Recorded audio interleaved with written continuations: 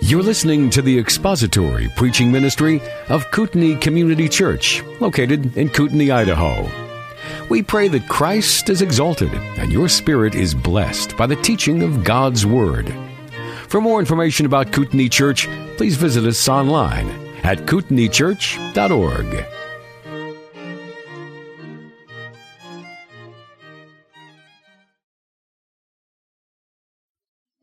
Welcome to Adult Sunday School, Kootenai Community Church. So let's open in prayer. Father, we're grateful again for the opportunity to be able to look into your word, to be astounded by it, to be edified by it, to be taught, to be instructed, to be corrected. Lord, we love you and we want you to be eminent, preeminent in our lives. And the way that happens is by you working your word into our lives. And so this morning we ask for wisdom, for instruction from you so that we might be more able to carry out the duties and the responsibilities you've given us, but also to the joy that we have in serving you. And we just thank you for that this morning in Jesus' name. Amen. So we're going to continue on in 2 Corinthians chapter 5. Hey, I said it right this time. 2 Corinthians chapter 5. And we're going to read chapter 5, the whole chapter this morning just for giggles, because it's much better than anything I'll say anyway. 2 Corinthians chapter 5. For we know that if the earthly tent, which is our house, is torn down, we have a building from God, a house not made with hands, eternal in the heavens. For indeed, in this house we groan, longing to be clothed with our dwelling from heaven, inasmuch as we, having put it on, shall not be found naked. For indeed, while we are in this tent, we groan, being burdened, because we do not want to be unclothed, but to be clothed, in order that what is mortal may be swallowed up by life. Now he who prepared us for this very purpose is God, who gave us the Spirit as a pledge. Therefore, being always of good courage, and knowing that while we are at home in the body, we are absent from the Lord, for we walk by faith, not by sight, we are of good courage. I say, and prefer rather to be absent from the body and to be at home with the Lord. Therefore, also, whether at home or absent, to be pleasing to him. For we must all appear before the judgment seat of Christ, that each one may be recompensed for his deeds in the body, according to what he has done, whether good or bad. Therefore, knowing the fear of the Lord, we persuade men, but we are made manifest to God, and I hope that we are made manifest also in your consciences. We are not again commending ourselves to you, but are giving you an occasion to be proud of us, for those who take pride in appearance and not in heart. For if we are beside ourselves, it is for God. If we are of sound mind, it is for you. For the love of Christ controls us, having concluded this, that one died for all, therefore all died. And he died for all, that they who live should no longer live for themselves, but for him who died and rose again on their behalf. Therefore, from now on, we recognize no man according to the flesh, even though we have known Christ according to the flesh. Yet now we know him thus no longer. Therefore, if any man is in Christ, he is a new creature. The old things passed away, and behold, all new things have come. Now all these things are from God, who reconciled us to himself through Christ and gave us the ministry of reconciliation, namely that God was in Christ reconciling the world to himself, not counting their trespasses against them, and he has committed to us the word of reconciliation. Therefore, we are ambassadors for Christ. As though God were entreating through us, we beg you on behalf of Christ, be reconciled to God. He made him who knew no sin to be sin on our behalf, that we might become the righteousness of God in him. Sometimes when I stumble, it's because of 35 years of memorizing in the King James. And I'm reading a verse and it comes back to me. So it's been a couple of weeks. Actually, it's been longer than that. It's been, a couple of weeks. It's been a couple of weeks since we've been together in 2 Corinthians chapter 5.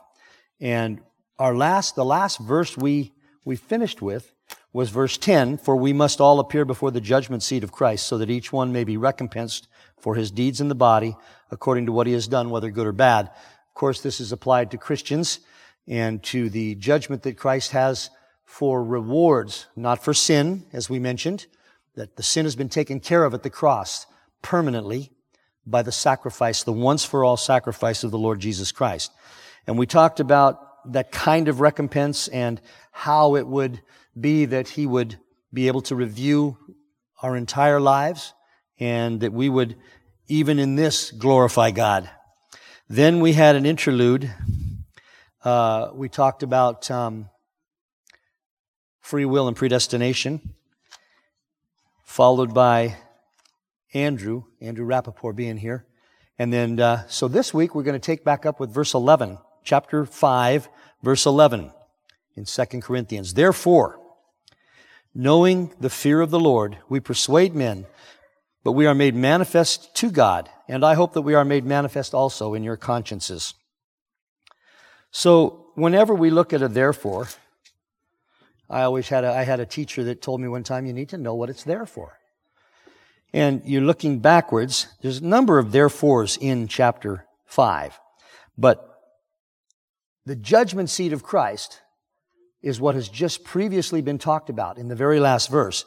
And what that should engender in us is what Paul is saying is a fear, an awe, a respect, a concern for pleasing the Lord. Therefore, because of that judgment, we persuade men.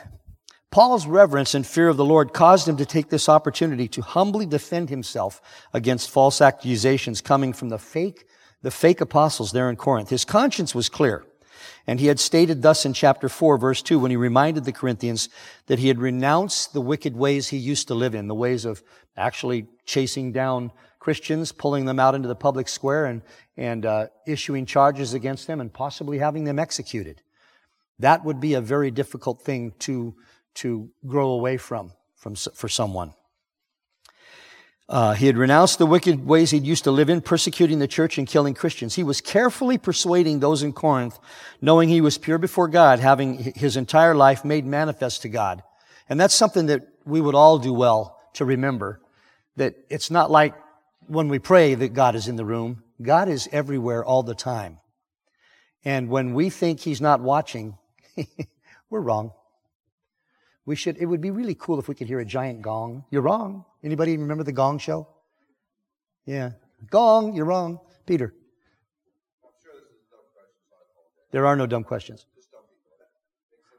I don't know. He's not in a bologna sandwich, but I'm not sure I understand what you mean. Well, I know there's a... Oh, you're talking about pantheism. Pantheism. Yeah, no, we're not pantheists.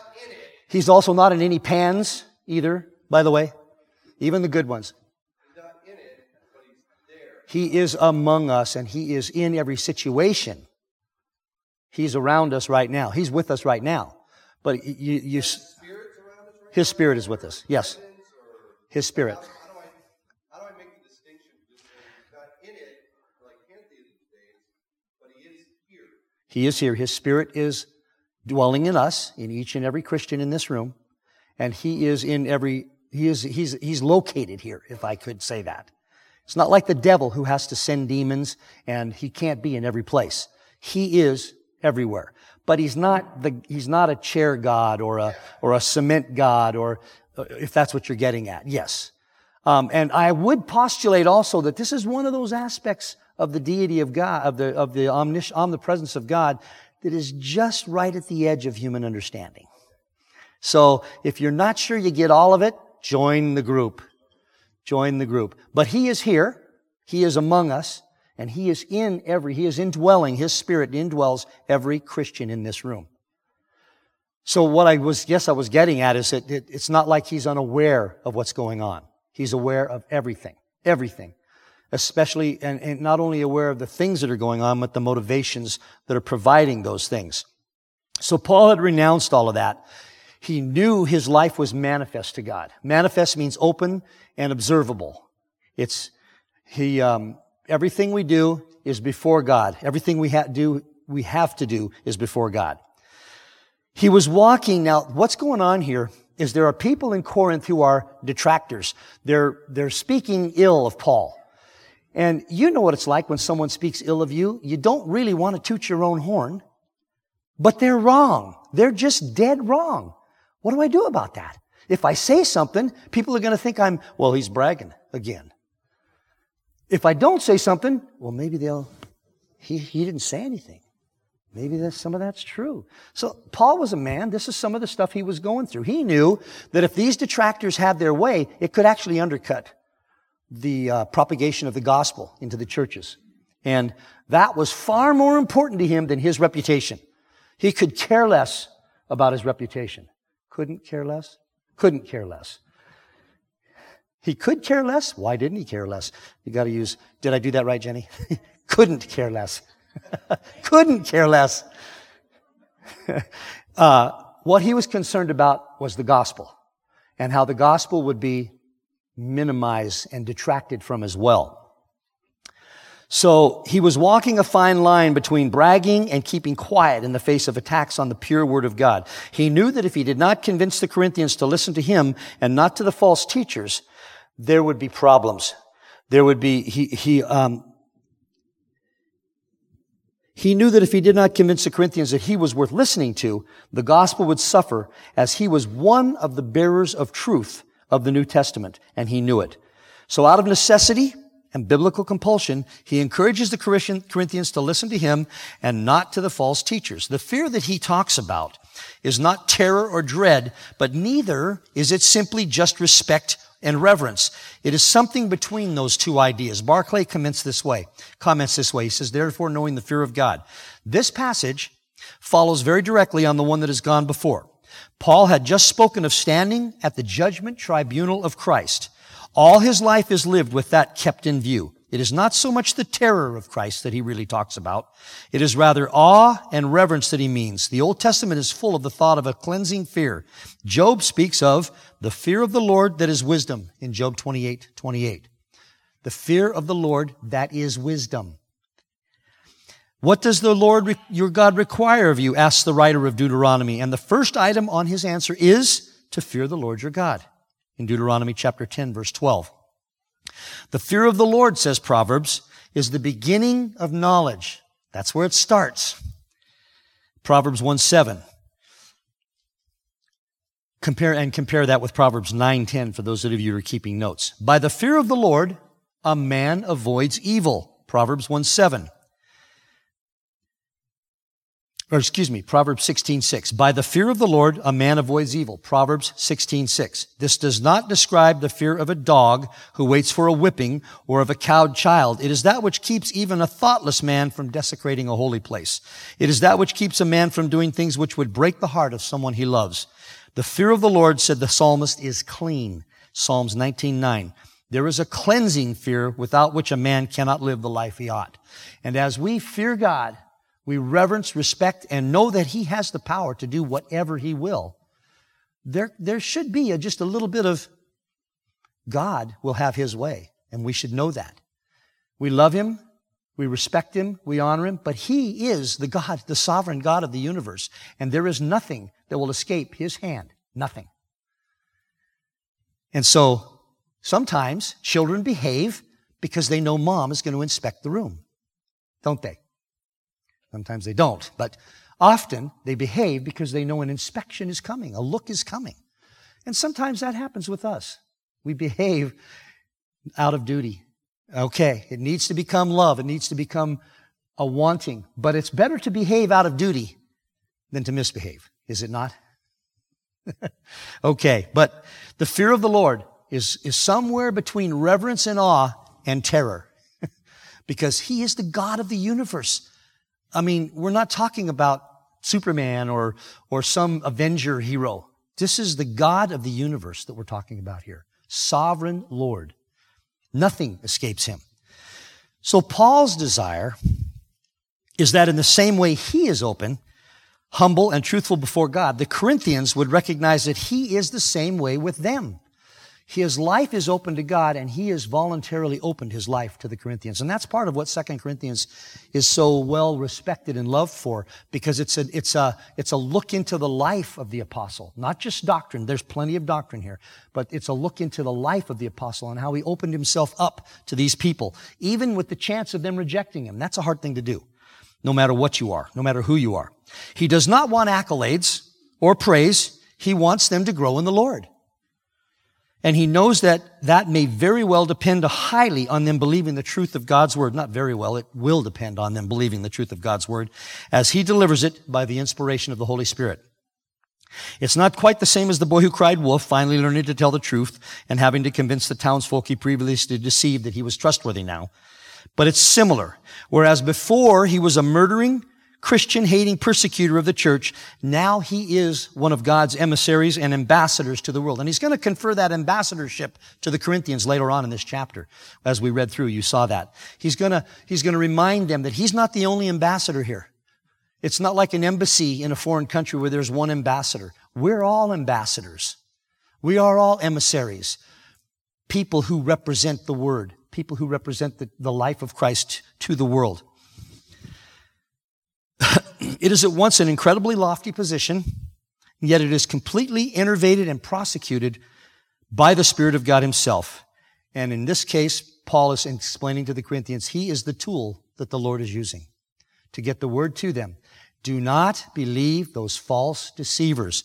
That's implied in this text. Therefore, knowing the fear of the Lord, we persuade men, but we are made manifest to God, and I hope that we are made manifest also to your consciences. Any comments about this or questions, concerns?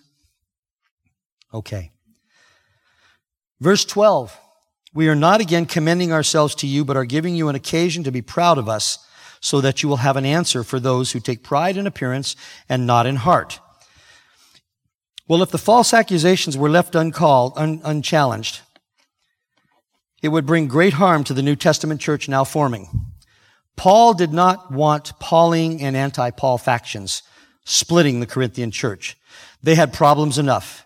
He was dealing with people who took pride in their appearance and how people perceived them. I wish none of us struggled with that. It's one of those things that is part of the human condition, part of the fall of man. We take pride in what we think people perceive us as, and so we often try to act like we think people want us to appear to them. Paul isn't doing that. Paul is opening himself up, he's living his life, and he's preaching the gospel, and he's open and manifest. He had a bad past. He acknowledged it. He didn't try to hide it. He didn't try to sugarcoat it. But he does let the Corinthians know that he has moved on from that by the grace of God. This was of little concern. Appearance was of little concern to him in the real world. But he knew that if the Corinthians believed the lies and challenges that the false apostles were bringing, it could cause irreparable harm. He did not want the Corinthians to be proud of him because he was a big man, but because he was a deliverer of the truth and the love of the Lord Jesus Christ. He was not commending himself, and he knew that. He trusted that the Lord commended him. His desire for the Corinthians to be proud of him was again not for his own self-aggrandizement, but rather was so that they would have an answer for those who were liars and were preaching a false gospel. They could point to Paul and say, this is what Paul said. And he was trustworthy. He could be considered trustworthy. Do we not consider him trustworthy today? He wrote the inspired Word of God. That's what he was doing then. This was 1st, 2nd Corinthians. More was to come, and he knew that. I don't know how much he knew of that, but I know he knew enough of it. I believe he knew enough of it that he had to put down these false views of him because the Spirit of God was going to inspire him to create, to provide what we can grow on, what we read and the Holy Spirit uses in our lives and did then to change people from the inside out, to make them different from what they were, so that later on he could say, all things have become new. What does all mean, you think, there? We'll get to that. I saw some smiles. You know what it meant. By doing so, that is, by giving the Corinthians the truth so that they could answer the accusers, he was doing far more than if he had answered the accusers himself. He was equipping the church to combat error in this specific instance, and by extension, down through the centuries, down through history. He was giving the church of Corinth the information from God himself to combat error, and we get to partake of that as well. This is what combats error. Not my brilliance, which you all know I have none. Not my study of history, this is what combats error. This is where the truth is found. Everything else that is true is simply an extension of this, a result of a study of this. Everything else is false. And we're going to see some of that. Any questions or comments about verse 12? So verse 13, if we are beside ourselves, it is for God. If we are of sound mind, it is for you. So I was thinking about this. We're made fun of, Christians are made fun of because of their belief in a sovereign God of the universe who created everything there is in 6 literal 24-hour days and rested on the 7th. But we're supposed to think someone who thinks this. Now I'm going to try and paint this picture for you. At some point in the Jurassic or pre-Jurassic time, maybe Cretaceous, there was a little rodent running around the ground. And he had a paw that had 4 fingers. And slowly but surely, the 4th finger extended. And didn't get in the way when he was jumping at insects, and it didn't cause him to trip and fall so that other predators would eat him. It just, for some reason, this was a good mutation. And it kept getting longer. And then one day, a membrane appeared. And the membrane got connected to the other fingers. And pretty soon he thought to himself, now what if I flap these puppies? And he was flying. Voila, we got a bat. That's not dumb. Think about it. If you were running, if your living was made, I know I'm kind of simplifying this, but this is essentially what the idea of intermediate stages is postulating. That slowly but surely something evolved with better and better mutational effects that caused it to become better adapted and better suited to surviving than its buddies. Why don't we have any of those in the fossil record? Any. Oh, that's right, we do. We have one. It's called the coelacanth. But then they caught one off the coast of India in 1956. Oops. It's because we are of sound mind. We're studying and believing and trusting in the Word of God. And when people want to come up with a way to disparage the Word of God so that they can live the way they want, they'll come up with the most outlandish ideas there are. And evolution is one of them. At its core, it is a rejection of the sovereign God of the universe. And it's pretty interesting that you can take that rejection and create a premise, false premise, but you can build logically from it. And there's pretty good logical steps through the answers that they get. One person put it this way. He said, teenagers can work from a false premise to a logical conclusion and still be wrong. I postulate that adults can do that too. When we have the false premise, no matter how good our reasoning is, the result will be wrong. Paul said, if we are beside ourselves, it is for God. So whatever it looks like when a Christian is beside himself, as long as he's obeying the Word of God, it is for God. But if we are of sound mind, it is for you. So either way, when he was given the inspiration of the Holy Spirit to write the Scriptures in a sound way, it was for the Corinthians and it was for us. Apparently, his detractors were also calling him a fool or crazy. The word translated beside ourselves is the same word used of Jesus by his relatives when they said that he had lost his senses. It would be the equivalent today to saying, you're nuts. Maybe Paul was so passionate about the gospel that some of his enemies translated his passion as fanatical and imbalanced. People don't like someone who is doggedly truthful, no matter where it leads them, even if it leads them to conclusions that are negative about themselves and results in change. People don't like to see your bad habits change when they have the same bad habits. It's convicting.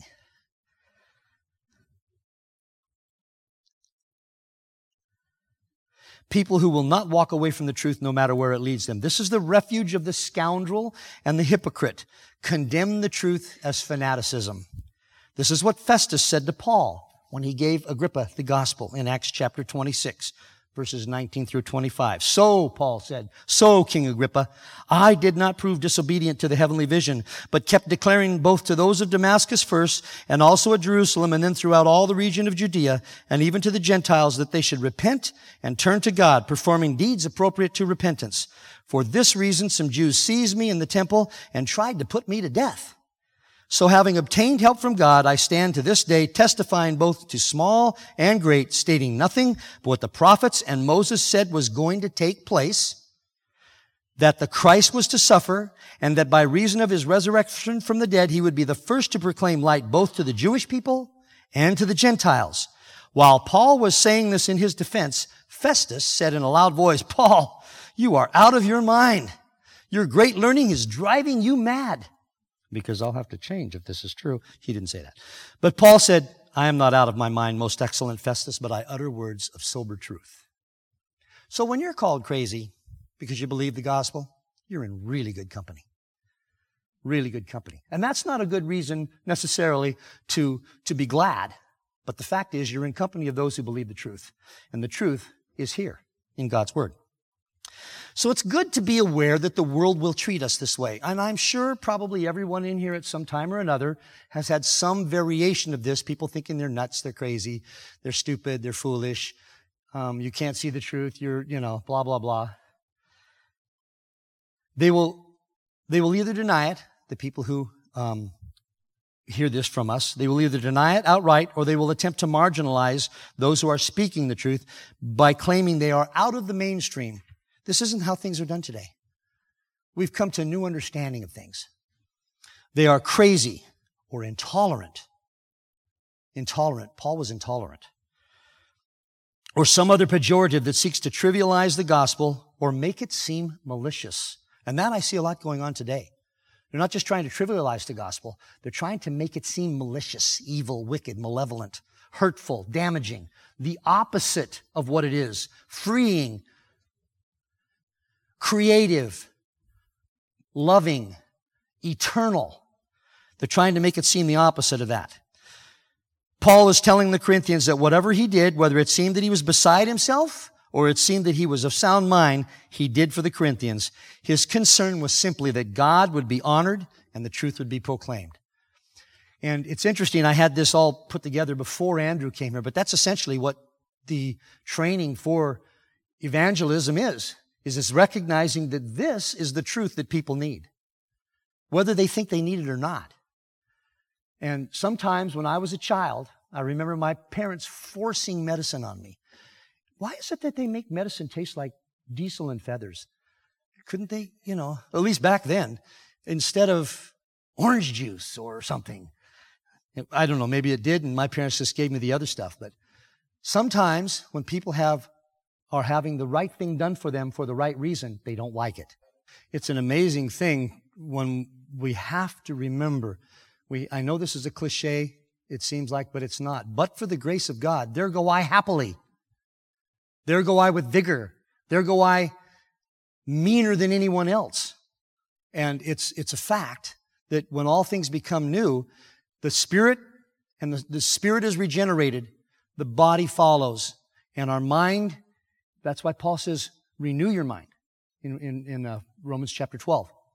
And the reason yes, we do need to defend the gospel, but I think it was Spurgeon that said the gospel, the Bible needs no defense. It's a lion, set it free and it will defend itself. Something like that. I'd have to look it up, but that's the gist of it.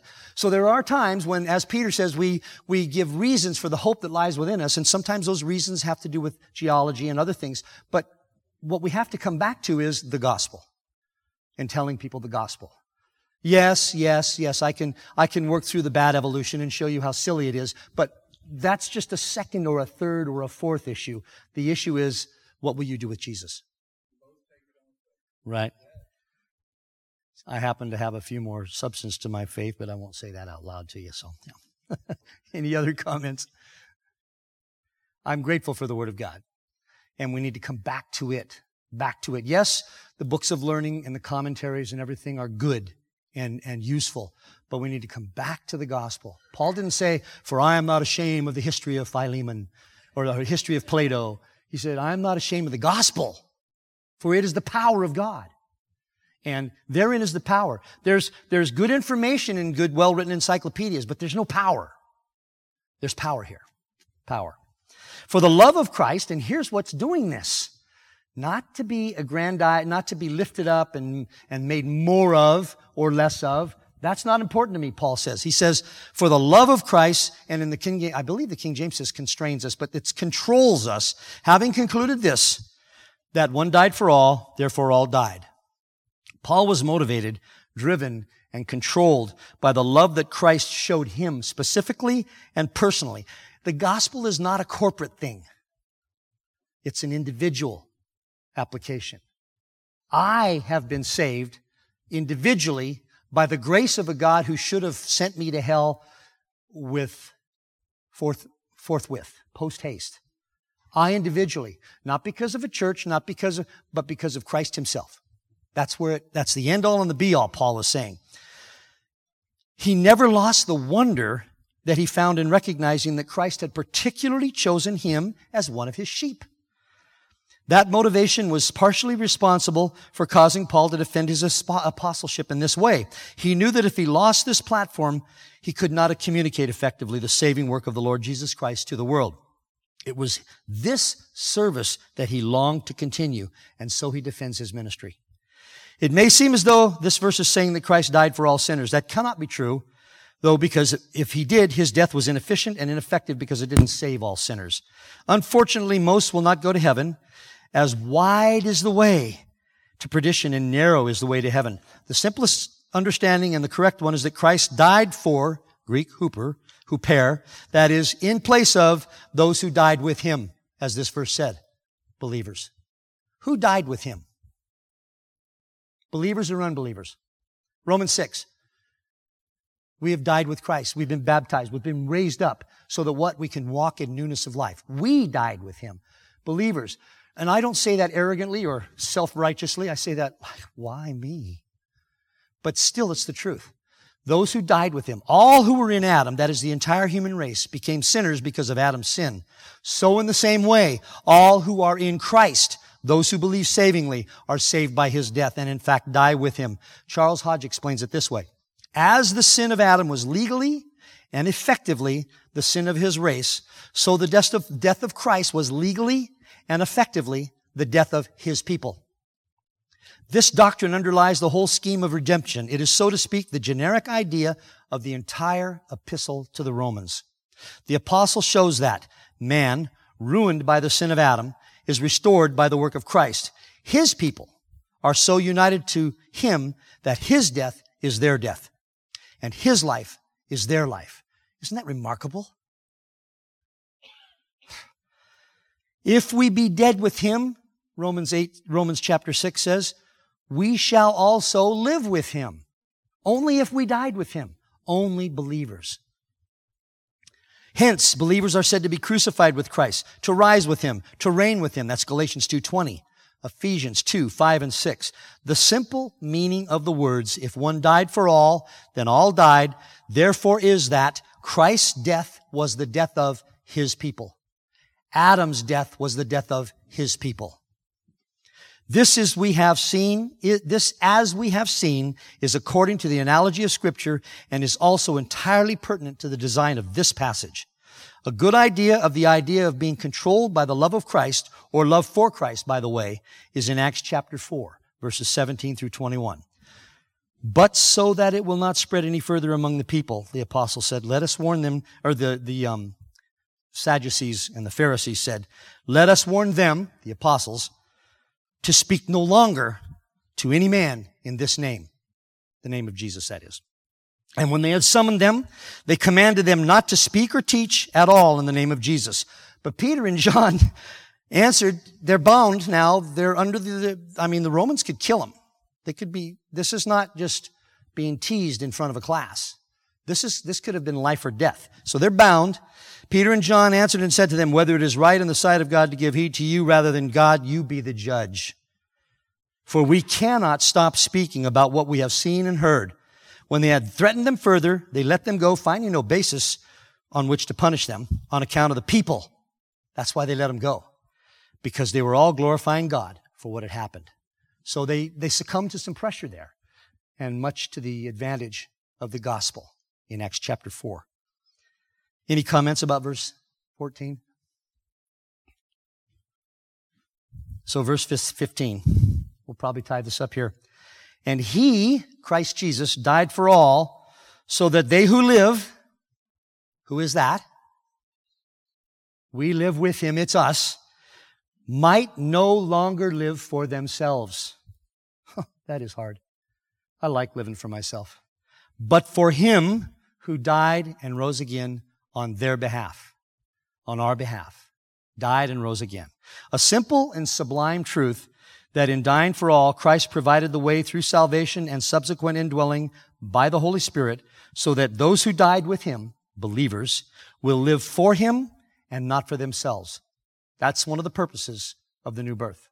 So that we will live for Him and not for ourselves. So that we will live for others and not for ourselves. And so believers have not only died with Christ, but we will rise again with Him. This truth follows and is part of the reminder Paul is giving here that service to God out of devotion to Him is the ultimate and ongoing culmination of salvation. There will be times when we will obey out of duty. Better obedience and disobedience, I say. But as our lives progress, as our love for Christ grows more and more profound each and every day, there will become more of a devotion to Him and an obedience to Him because we just love Him. I don't want to hurt my wife's feelings. So I do things differently than I would just to make sure she's well taken care of, happy. It should be more so. Infinitely more so for the Lord Jesus Christ. Romans 6, 4 and 5. Therefore, we have been buried with Him through baptism into death, so that as Christ was raised from the dead through the glory of the Father, so we too might walk in newness of life. For if we have become united with Him in the likeness of His death, certainly we shall also be in the likeness of His resurrection. Romans 6, 8. Now, if we have died with Christ, we believe that we shall also live with Him. Romans 6, 10 and 11. For the death that He died to sin once for all, but the life that He lives to God. Even so consider yourselves to be dead to sin, but alive to God in Christ Jesus. Yourselves, us. And Romans 14, 7 through 9. For not one of us lives for himself. This is after salvation. And not one dies for himself. For if we live for the Lord. If we die for the Lord. Whether we live or die, we are the Lord's. For to this end Christ died and lived again that He might be Lord of both the dead and of the living. And Galatians 2, 19 and 20. For through the law, I died to the law, so that I might live to God. I have been crucified with Christ. It is no longer I who live, but Christ lives in me. And the life which I now live in the flesh, I live by faith in the Son of God, who loved me and gave Himself up for me. And then finally, Colossians chapter 3, verse 3 and 4. For you have died. There's a lot of dying words here. The believers, those whom He came for, have died. And your life now is hidden. And that's a good hidden. That means it's protected, it's sheltered, it's covered. It's in a safekeeping box. Who do you think can open up the safe that God has sealed? God Himself only. And He has protected you there. When Christ who is our life, is revealed, then you also will be revealed with Him in glory. That's some aspect of the Bema Seat that I didn't point out. That after the judgment, there's going to be glory. Glory all around. And the believers will be revealed with Christ in glory. What did we do to deserve that? Nothing. Nothing. We contributed, one man put it this way, what have we contributed to our salvation? We contributed the sin that needed to be paid for. That's what we contributed. So as we contemplate these things this morning, it's been evident to me that it's good to revisit again the fact that we're not ourselves. This wasn't done just for us. It was done for all who will come to Christ. And we, having been saved, having been born again, having been scheduled to rise again with Him, are the ones who are communicating this to the world. And Paul's going to talk about being ambassadors. So I don't want to get too ahead of myself, although you guys have probably read this part before anyway, so it's like the story has already been revealed, but we are His ambassadors. That means we speak for Him. Isn't that a bit spooky? Not if you speak from His Word. the word he gave us, the truth, that's what we speak from. It is the living, effective word of God that divides right down to the marrow and separates that which needs to be removed from a life and that which needs to be augmented in a life. That was what God has done for us. And Paul said it this way. He said, whether you think I'm crazy or you think I'm of sound mind, it's for you, it's for God. And that's how we need to think. What we are doing is for God. Let's make sure it's a biblical doing. Any questions before we close? Comments? This was a good section for me. What a reminder that even worms can be useful. They aerate the soil so that the grass can grow. So I can be a good worm. Let's pray. Lord, thank you that you have chosen down through time those who would be your children, your sheep, and they've heard your voice. And there are many in here, if not all, who have heard your voice. They are walking according to your word. And Lord, we all get off a little bit of time to time. But we ask you to bring us back, to remind us that you died for us and we need to live for you. That dying and that resurrection was not just for salvation, but it was for a life of devotion that will lead others to Christ, that will lead the other sheep to hear his voice and to trust him.